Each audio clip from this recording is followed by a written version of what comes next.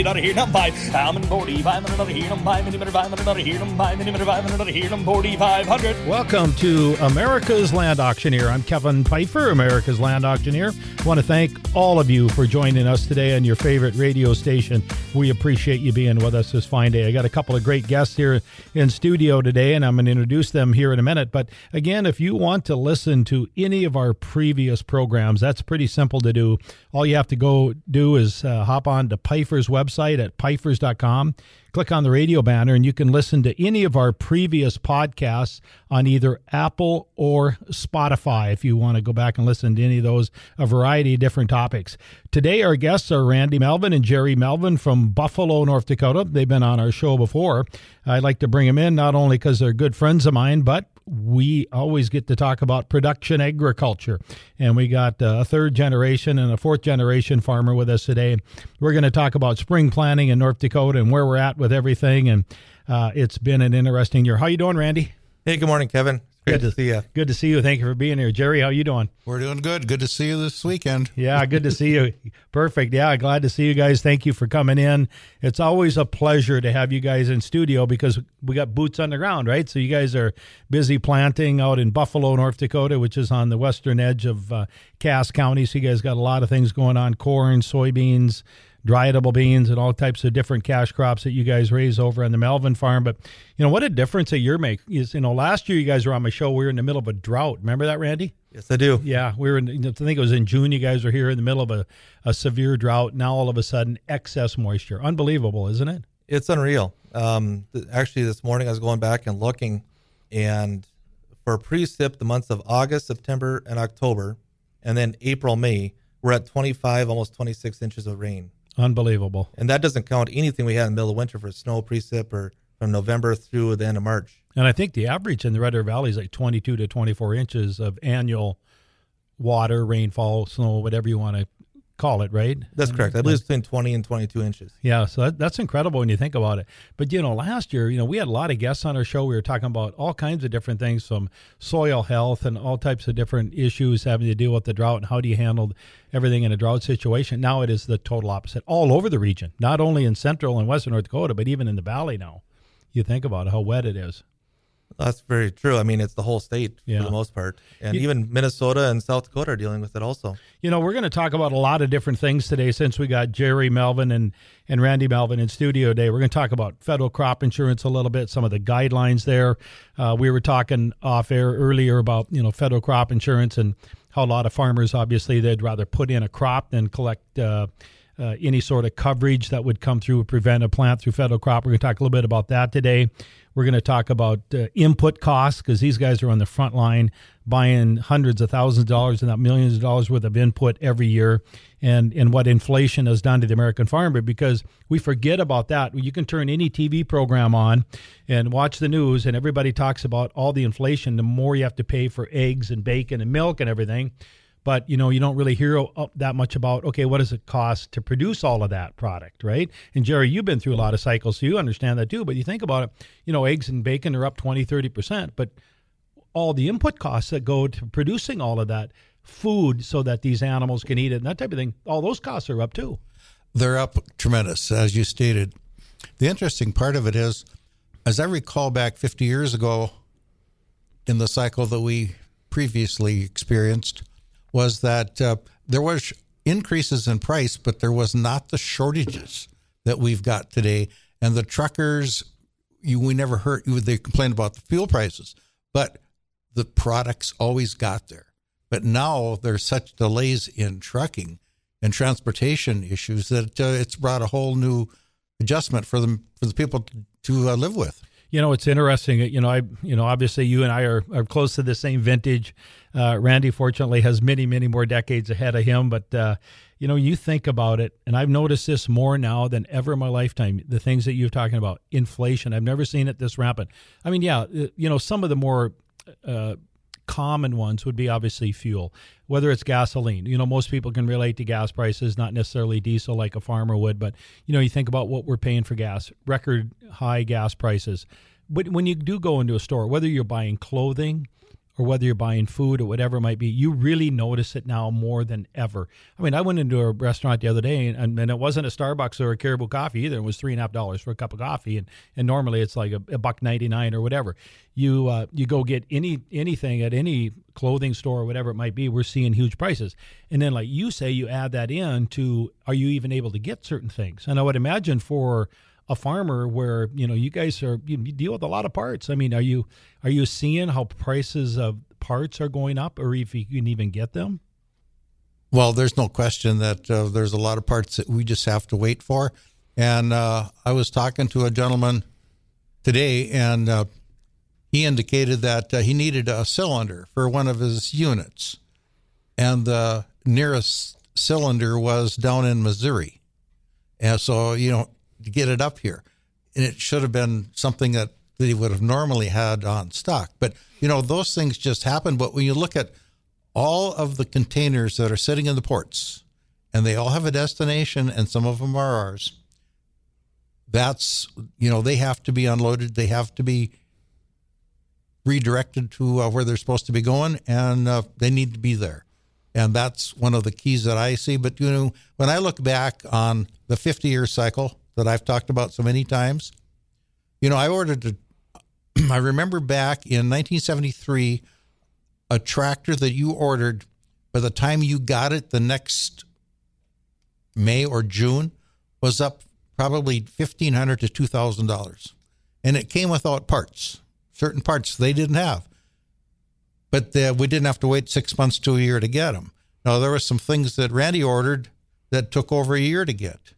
So, there's just adjustments. But, in the cycle, the way I've interpreted it, every 50 years, things go up 3 to 5 times. And it's an adjustment. Now, I remember purchasing fuel in the before the Arab embargo at 15 cents a gallon, and it wasn't long, it was over 50. Isn't that incredible? You think about it. No, okay. Let's. We're talking input costs this segment here in the first 12-minute segment that we have this morning. So let's keep on with that. Was there any shortage of your regular input costs this year for fuel, fertilizer, seed, anything like that, or was there a shortage? Obviously, there was an increase, and we can talk about that. But was there a shortage of any of the inputs? As of right now, we haven't been affected by a shortage to date. And you look at the cost of fertilizer. Yeah, it was up 150, 200%. Back in December, you could have contracted fuel for the spring for around $2.40. Now it's $5. And, but as far as getting delivery of the fuel so far, we haven't had an issue from that. Now, the part that we are concerned about, and I believe the supply chain is opening up, is the chemicals and some of the other crop protection products we're going to need in June, July, and August. And the availability of those does have a little bit of concern. We've been trying to get those on hand. But, as those supplies open up, we believe we should be okay for the growing season, but we aren't sure about any hiccups that might come into place. So you're talking basically about any of the herbicides, pesticides, fungicides, or anything like that, once the crop is up and going, you really need access to those. Yep.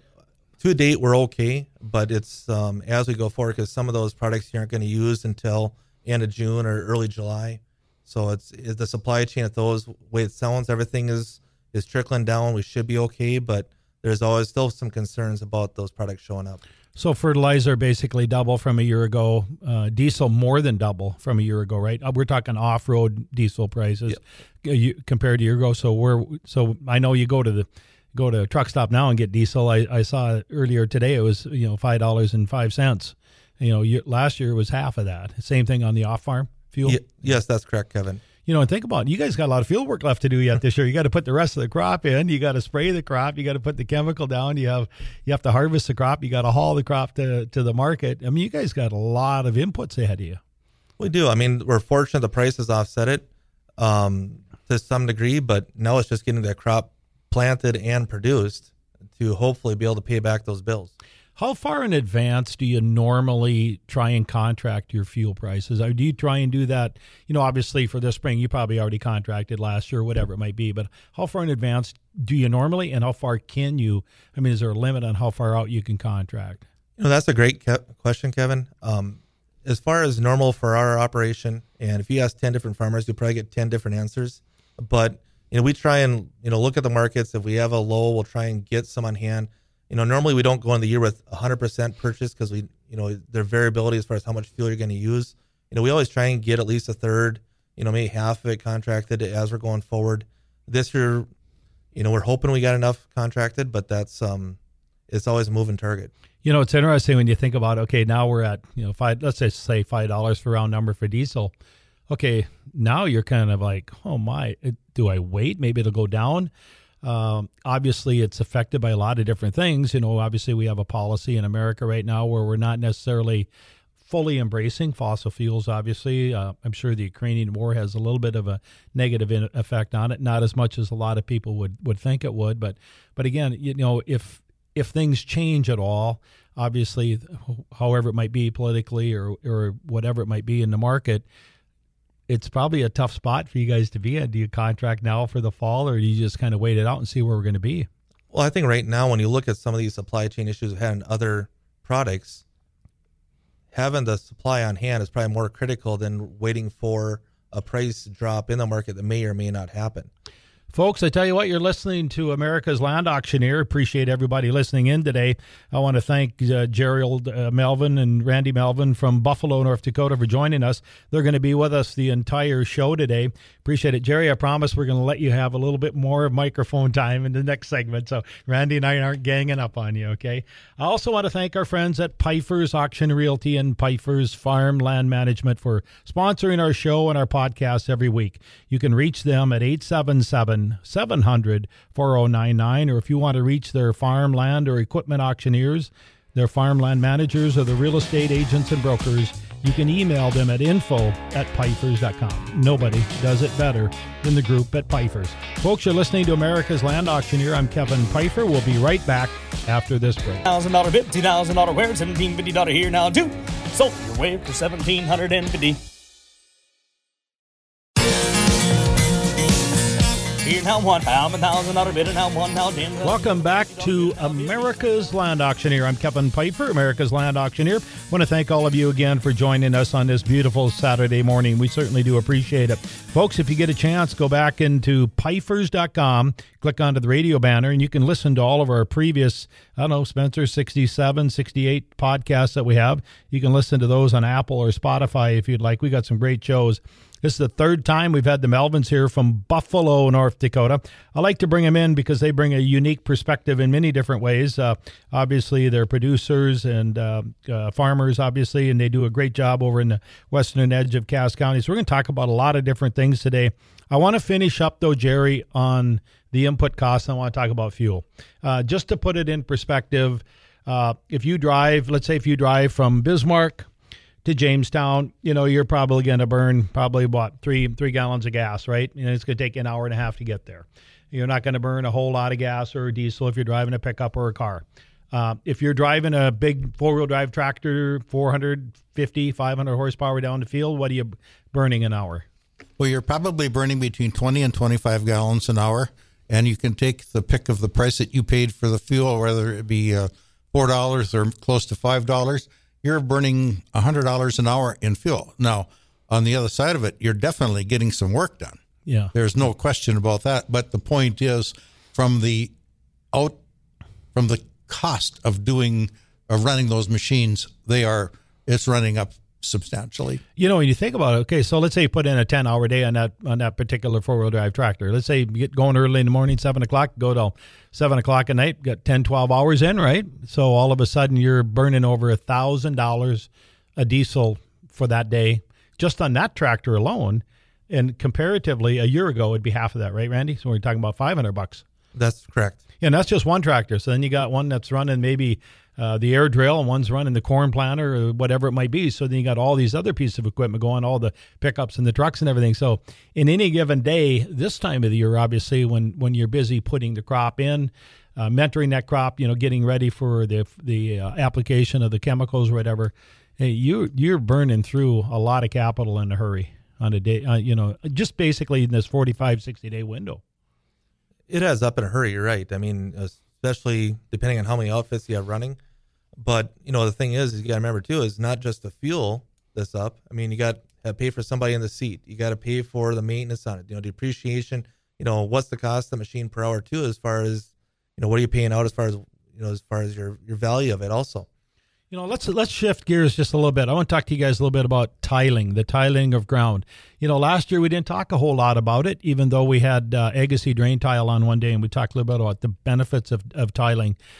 It's interesting, when you drive around North Dakota, and I was up and down the Red River Valley here again this past week quite a bit, and on the edges of the valley, there's certain areas, it's almost like the haves and the have-nots as far as you either got rain or you didn't get rain or whatever it might be. You could be within the same county or even within the same township, and people are getting 2-3 inches more rain in your farm or whatever it might be. But, for the most part, North Dakota's getting their crops in finally in most areas. And I know there are areas that aren't, like my hometown of Larimore. They're probably only 25-30% planted.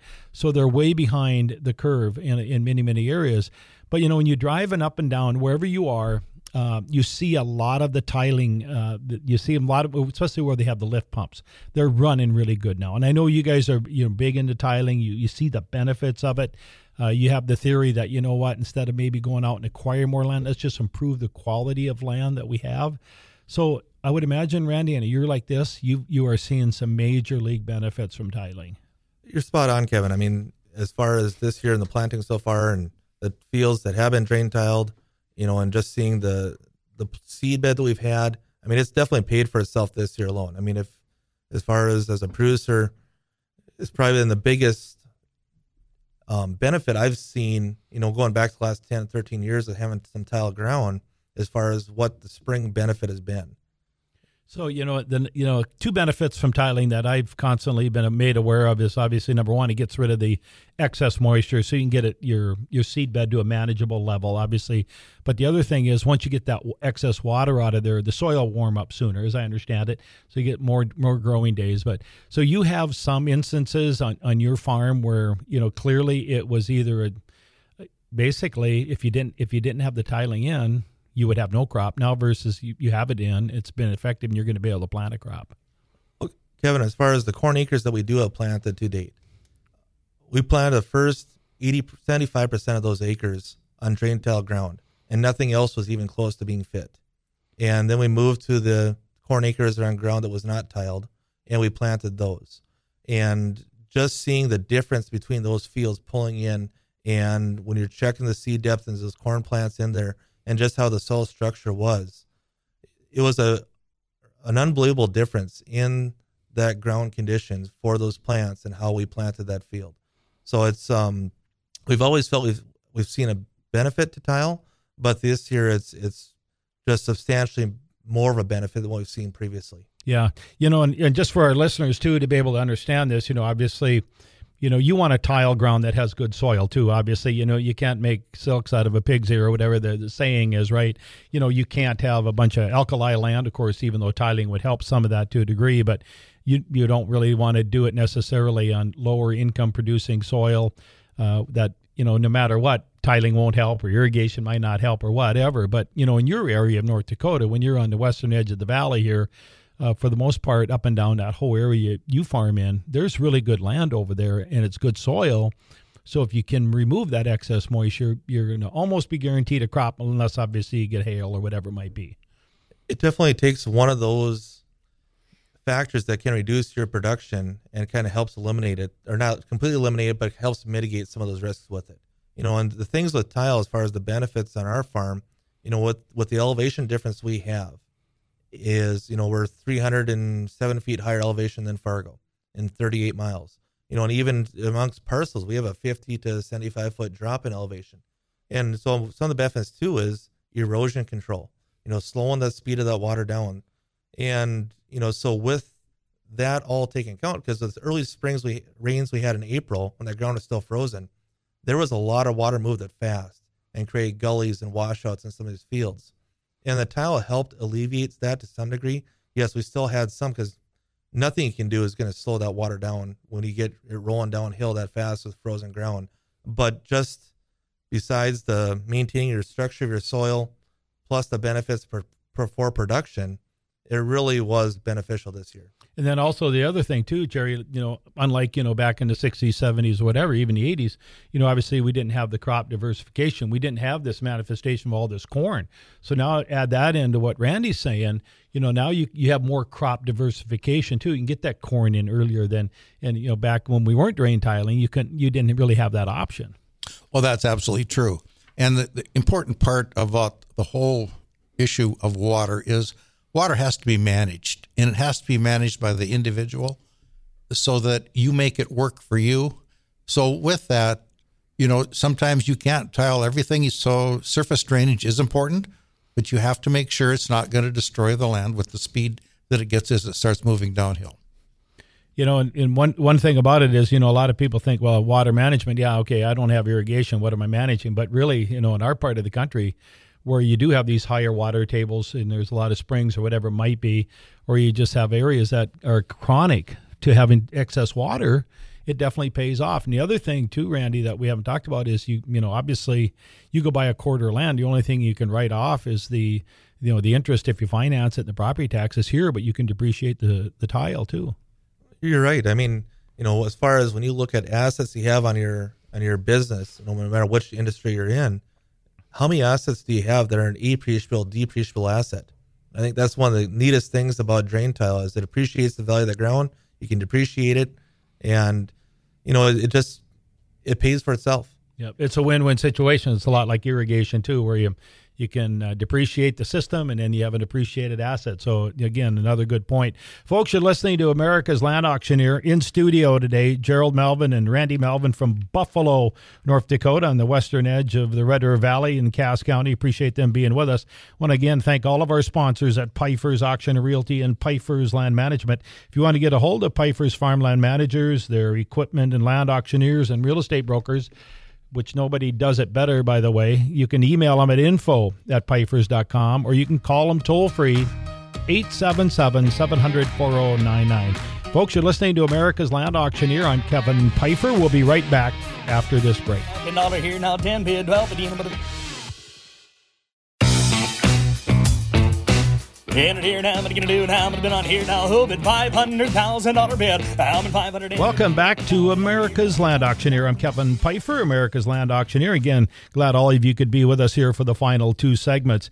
In studio today, Randy Melvin and Gerald Melvin from Buffalo, North Dakota. We've got boots on the ground today, active producers, and we're talking a lot about this year's planting, all of the input costs, the advantages of drain tiling and that type of thing. And, certain parts of North Dakota, it looks like certain areas, again, and this isn't for everybody. Don't get mad at me if you only got 20, 30% of your crop in and I say things are going good. But, by all accounts, Western North Dakota and Central North Dakota are getting somewhat caught up. Obviously, there's still a lot of work to do. But I know nationwide, again, and this is according to the USDA now, it looks like about 80% of the corn has been planted in the United States now, not in North Dakota. And around 60-some% of all the soybeans have been planted. But again, that kind of varies by state when you think about it.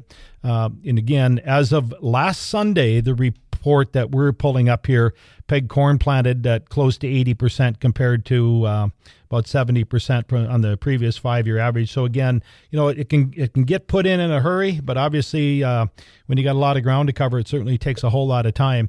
And then also to kind of, This kind of confuses the matter a little bit. The looming issue really with some of these crops now being able to get in or planted or not planting is the deadlines for certain crops. If you want to have federal crop insurance coverage, particularly the coverage under the preventive plant portion or provision in the individual farm yield and revenue insurance contracts that are available for farmers. So again, we're going to talk a little bit about that with Randy here in a little bit. But I think it's important for our listeners to understand that Don't Farm is that, these programs, the federal crop insurance programs, obviously some of the premiums are subsidized by the federal government to a degree. but they're not made, obviously, they're not out there to enrich the producer. They're not even really out there to make the producer whole. They're out there when you get circumstances like we've had in certain parts of North Dakota this year to help them, Randy, with some of their input costs and some of the maintenance of that ground for the balance of the year, because obviously we don't want to have soil or wind erosion or whatever it might be through the balance of the year. So there still is a lot of input costs that have to go into maintaining this. And I mean, don't you think by and large it's fair to say that every farmer out there really wants to plant a crop rather than collect federal crop insurance under the preventive plant provision? A high majority of farmers out there, we're in the business to raise production, and we want to get a crop planted. And we're going to do everything in our physical power, of what we can control to try and do everything to get that crop in the ground. And, the soil is a living organism. You got to keep something growing on it. And having preventive plant, in that dead time, you want to call it, without a crop growing, is not productive. But there's still factors out of our control that you still have to be profitable in your decisions too, as far as planting a crop. Going on planting a crop July 1st or June 25th, is that crop going to mature? What's it going to give you back for production? So there's a lot of factors a farmer's going to go through and evaluating, as far as making their decisions that they do in their operation. But yes, we are going to plant a crop if we can. So the federal crop insurance program now, there's certain there's deadlines obviously to plant a certain crop. So whether it's corn or soybeans, there's different dates where you have to have that in to get full coverage. You could put it in beyond that date, but you don't get full coverage, as I understand it. But is there a point of no return, Randy, where let's say the crop deadline is May 31, right? In most parts of North Dakota. For corn? For corn, yeah. There's four counties. Okay.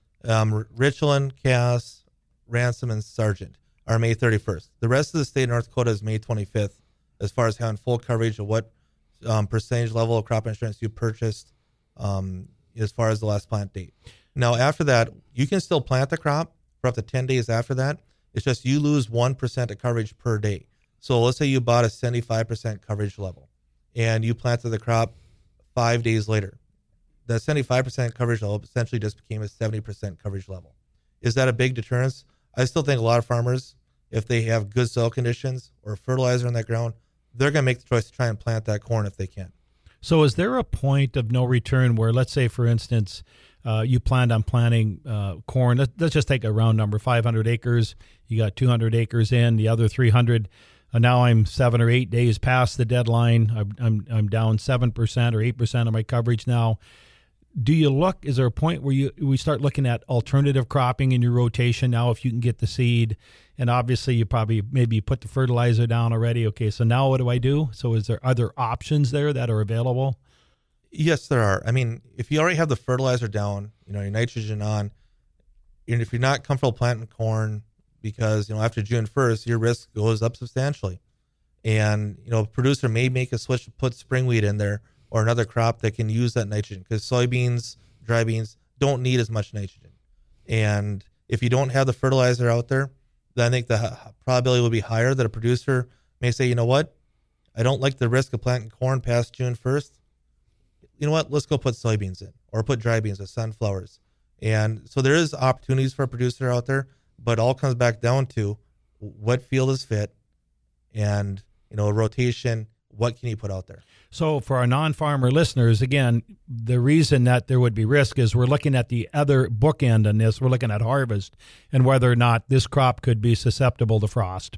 And obviously, if you have a 90-day corn or 100-day corn or 100-day 10-day corn or whatever, there's a likelihood of frost on the other end that could damage the crop or lessen the yield substantially, right? So that's kind of what we're looking at. You're spot on. And, for our operation, we normally try and have like an 87-day average for our corn maturities.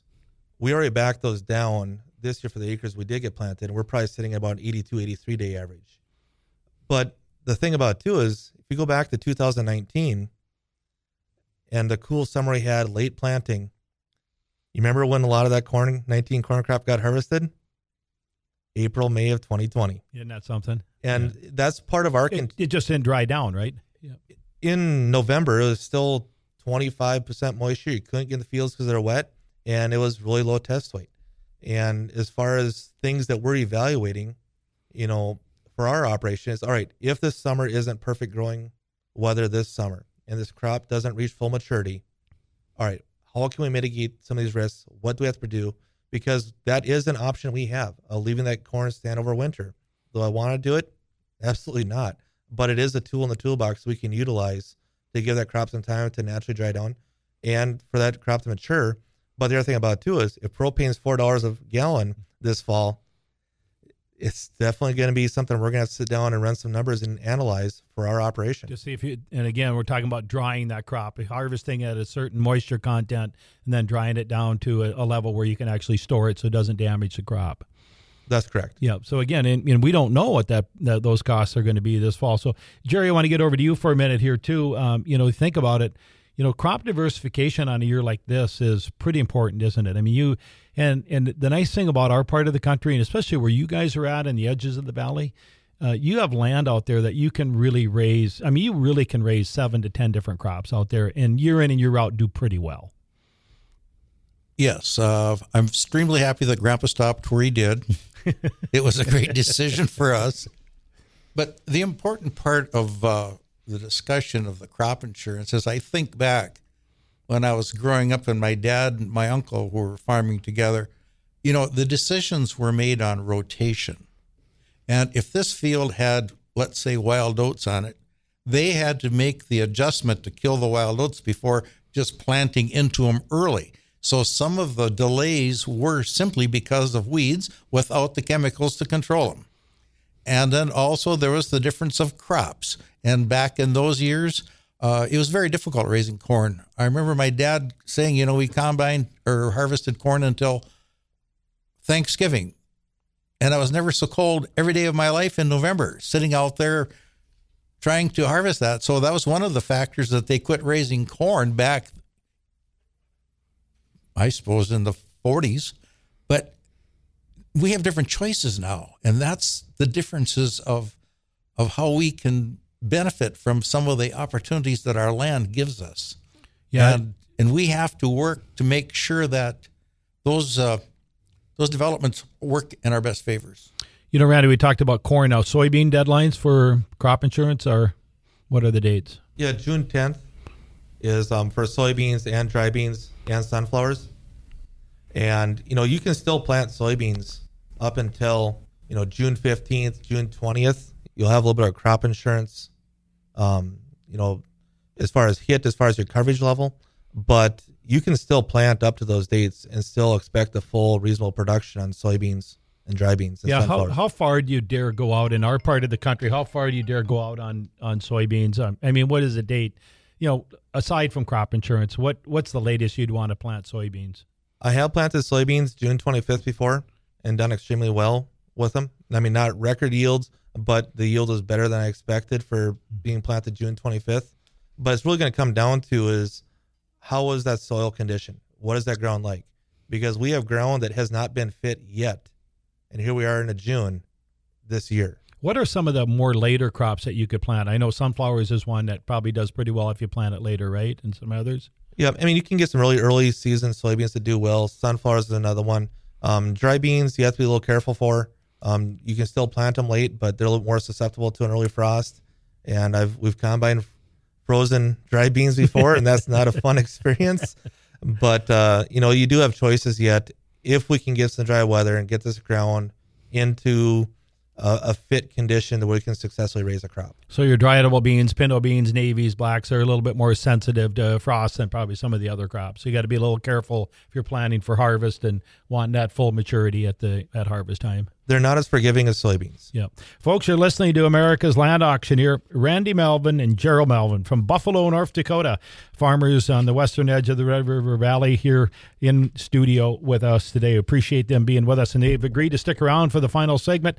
Thanks to our friends at Pfeiffer's Farmland Management and Pfeiffer's Auction and Realty for sponsoring our show and our podcasts on Apple and Spotify. You can get a hold of them at 877-700-4099 or email their farmland managers, their farm real estate agents, or farm equipment and land auctioneers at info@pfeifers.com. Folks, you're listening to America's Land Auctioneer. I'm Kevin Pfeiffer. We'll be right back after this break. Been the money going to do no 35, and I have sold it to you right there. Good purchase, great buy.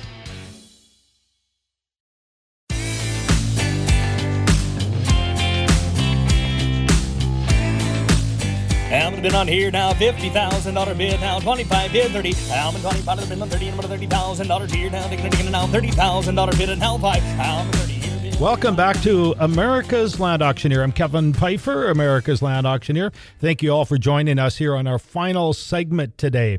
A couple of friends of mine in studio today, Randy Melvin and Gerald Melvin from Buffalo, North Dakota. Well, Jonathan and Hattie are back home doing all the work. They're in studio having fun with me here today in Fargo, North Dakota. So appreciate them being here with us today. So it's always good to bring their perspective to what's happening in American agriculture. We've been talking about input costs and how they've been driven up dramatically, pretty much on parallel with a lot of other inflationary products, whether it's clothing or food or whatever it might be. We always forget about what it costs the American farmer to put in this crop. I thought it was really interesting what Gerald brought up earlier in one of our segments is that some of these larger tractors, these 400 and 450, 500 horsepower tractors burning 20 to 25 gallons of fuel an hour. So at $5 fuel, that's $100 to $125 an hour. So again, fertilizer prices, like Randy had mentioned, doubling in value or doubling in cost from a year ago. So again, even though everybody is optimistic about commodity prices where they are today, really when it comes down to it at the end of the day, Randy, it comes down to profitability, doesn't it? Because you have all your input costs and you're going to sell your product every year or the next year, deferred income, whatever it might be, for a certain price. But I mean, like everybody else, you guys are in it to make some money, obviously, and you want to. But, really, when you look at it, there's going to be pressure on profitability in American farm country this year. You're right. I mean, I always say it for our operation, my number one goal is to be economically sustainable first. And with it, as far as, with these costs, what are we going to have for production? But if we can, make a profit this year and get through it. And one of the comments that someone made to me this last week that they had heard, I thought was really cool, is this year we've gone from getting a letter grade to now we're on a pass-fail course. And I thought that was kind of an interesting way to put it. That is really good. Absolutely. So it's, right now it's just a matter of if we can pass the class and get through it. And, but, I still believe we have opportunities this year, but it's all going to be dictated on what we get for weather, in June, July, and August and September. Yeah.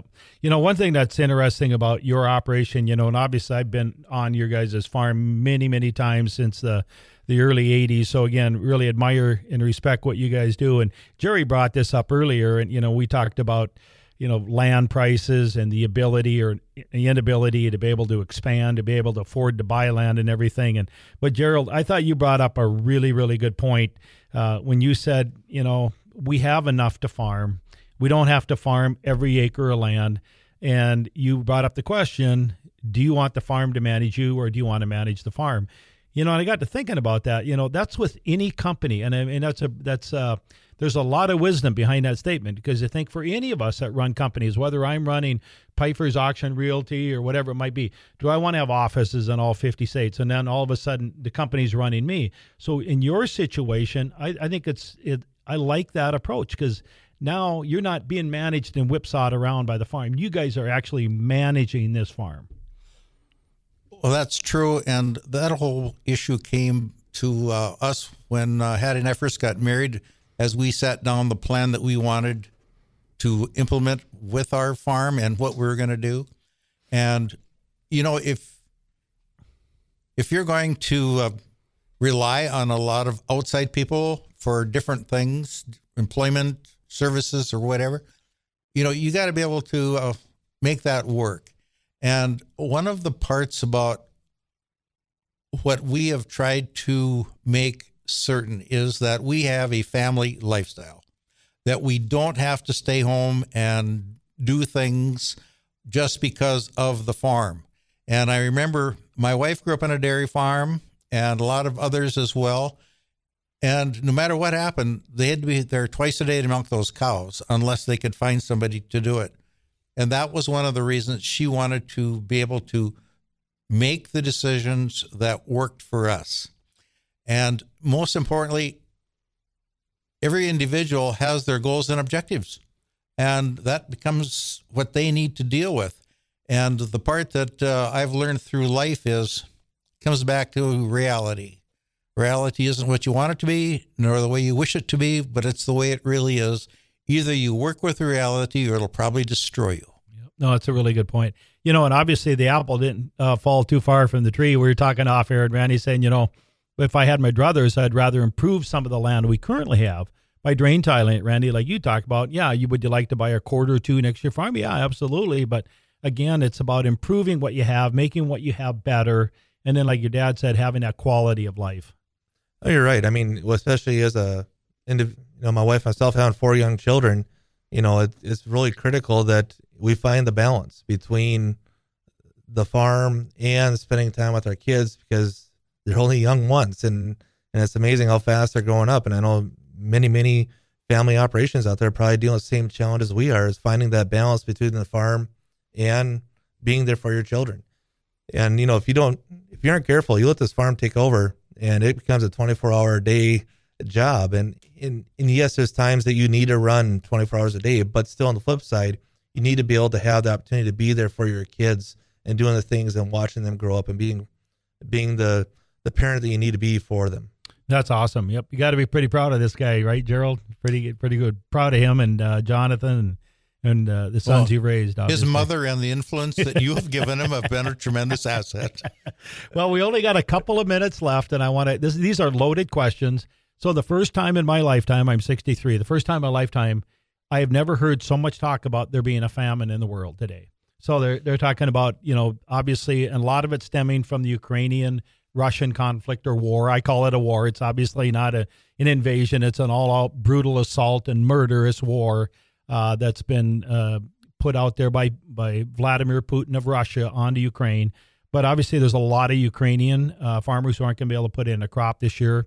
There's a lot of crop that is in storage that obviously isn't going to be exported because the ports have been blown up. Or if they are exported, Russia's going to come in and they're going to export Ukrainian food or whatever it might be. But having said all of that, and, we could talk about that for another 2 hours if we wanted to, but how do you see, in just the minute or two we have left, how do you see the future of American agriculture based on what's going on in the world today? Well, that's a great question, and it really comes back down to the individual, what he wants to prepare for. And there's many authors that have written books that are in the news circles that are predicting what's coming. And nobody knows what's coming, really, but you have to get your mind prepared to do what is going to be in your best interest. And I believe strongly that you must have a preparation, and that's one of the things that American agriculture has taught us. It's taught us to be prepared for things that you cannot see. And one of the most important slogans that I think that we have to remember is, we're not going to win this year's championship with last year's game plan. Yep. So you have to adapt with the times, right? But be steady, be disciplined, keep having the faith that it's going to work out. And like you say, work within your footprint. Well, as Earl Butz said, adapt or die. Yep, exactly. Randy, in the minute we have left, how do you feel about the future of American agriculture? I think we have excellent opportunities going forward. I think our biggest challenges as far as when we talk about famines, is it going to happen in the U.S.? I don't feel it's going to happen from a production side, but I think like we talked about the transportation earlier, maybe as far as if we're living in a city, getting the products there from the transportation could cause some short-term, supply chain issues. But I still feel as we go forward that, like I said before, we got excellent opportunities going forward, and I'm excited to be a part of this ride. And it looks like American agriculture is going to be relied upon to feed a greater portion of the world this year than they ever have. Folks, you've been listening to America's Land Auctioneer, Randy Melvin and Gerald Melvin from Buffalo, North Dakota. Thank you, gentlemen, for being with me today. I certainly appreciate having you in studio today. And I certainly want to thank all of our friends over at Pfeiffer's Farmland Management and Pfeiffer's Auctioneers and Pfeiffer's Auction Realty. You can get a hold of their farm equipment and land auctioneers, their farm real estate agents and brokers, or their farmland managers at 877-700-4099 or email them at info@pfeifers.com. Folks, you've been listening to America's Land Auctioneer. I'm Kevin Pfeiffer. We'll look forward to being with you next week. $1,000 bid now, $1,100 here now, $1,000 bid now, $900 here now,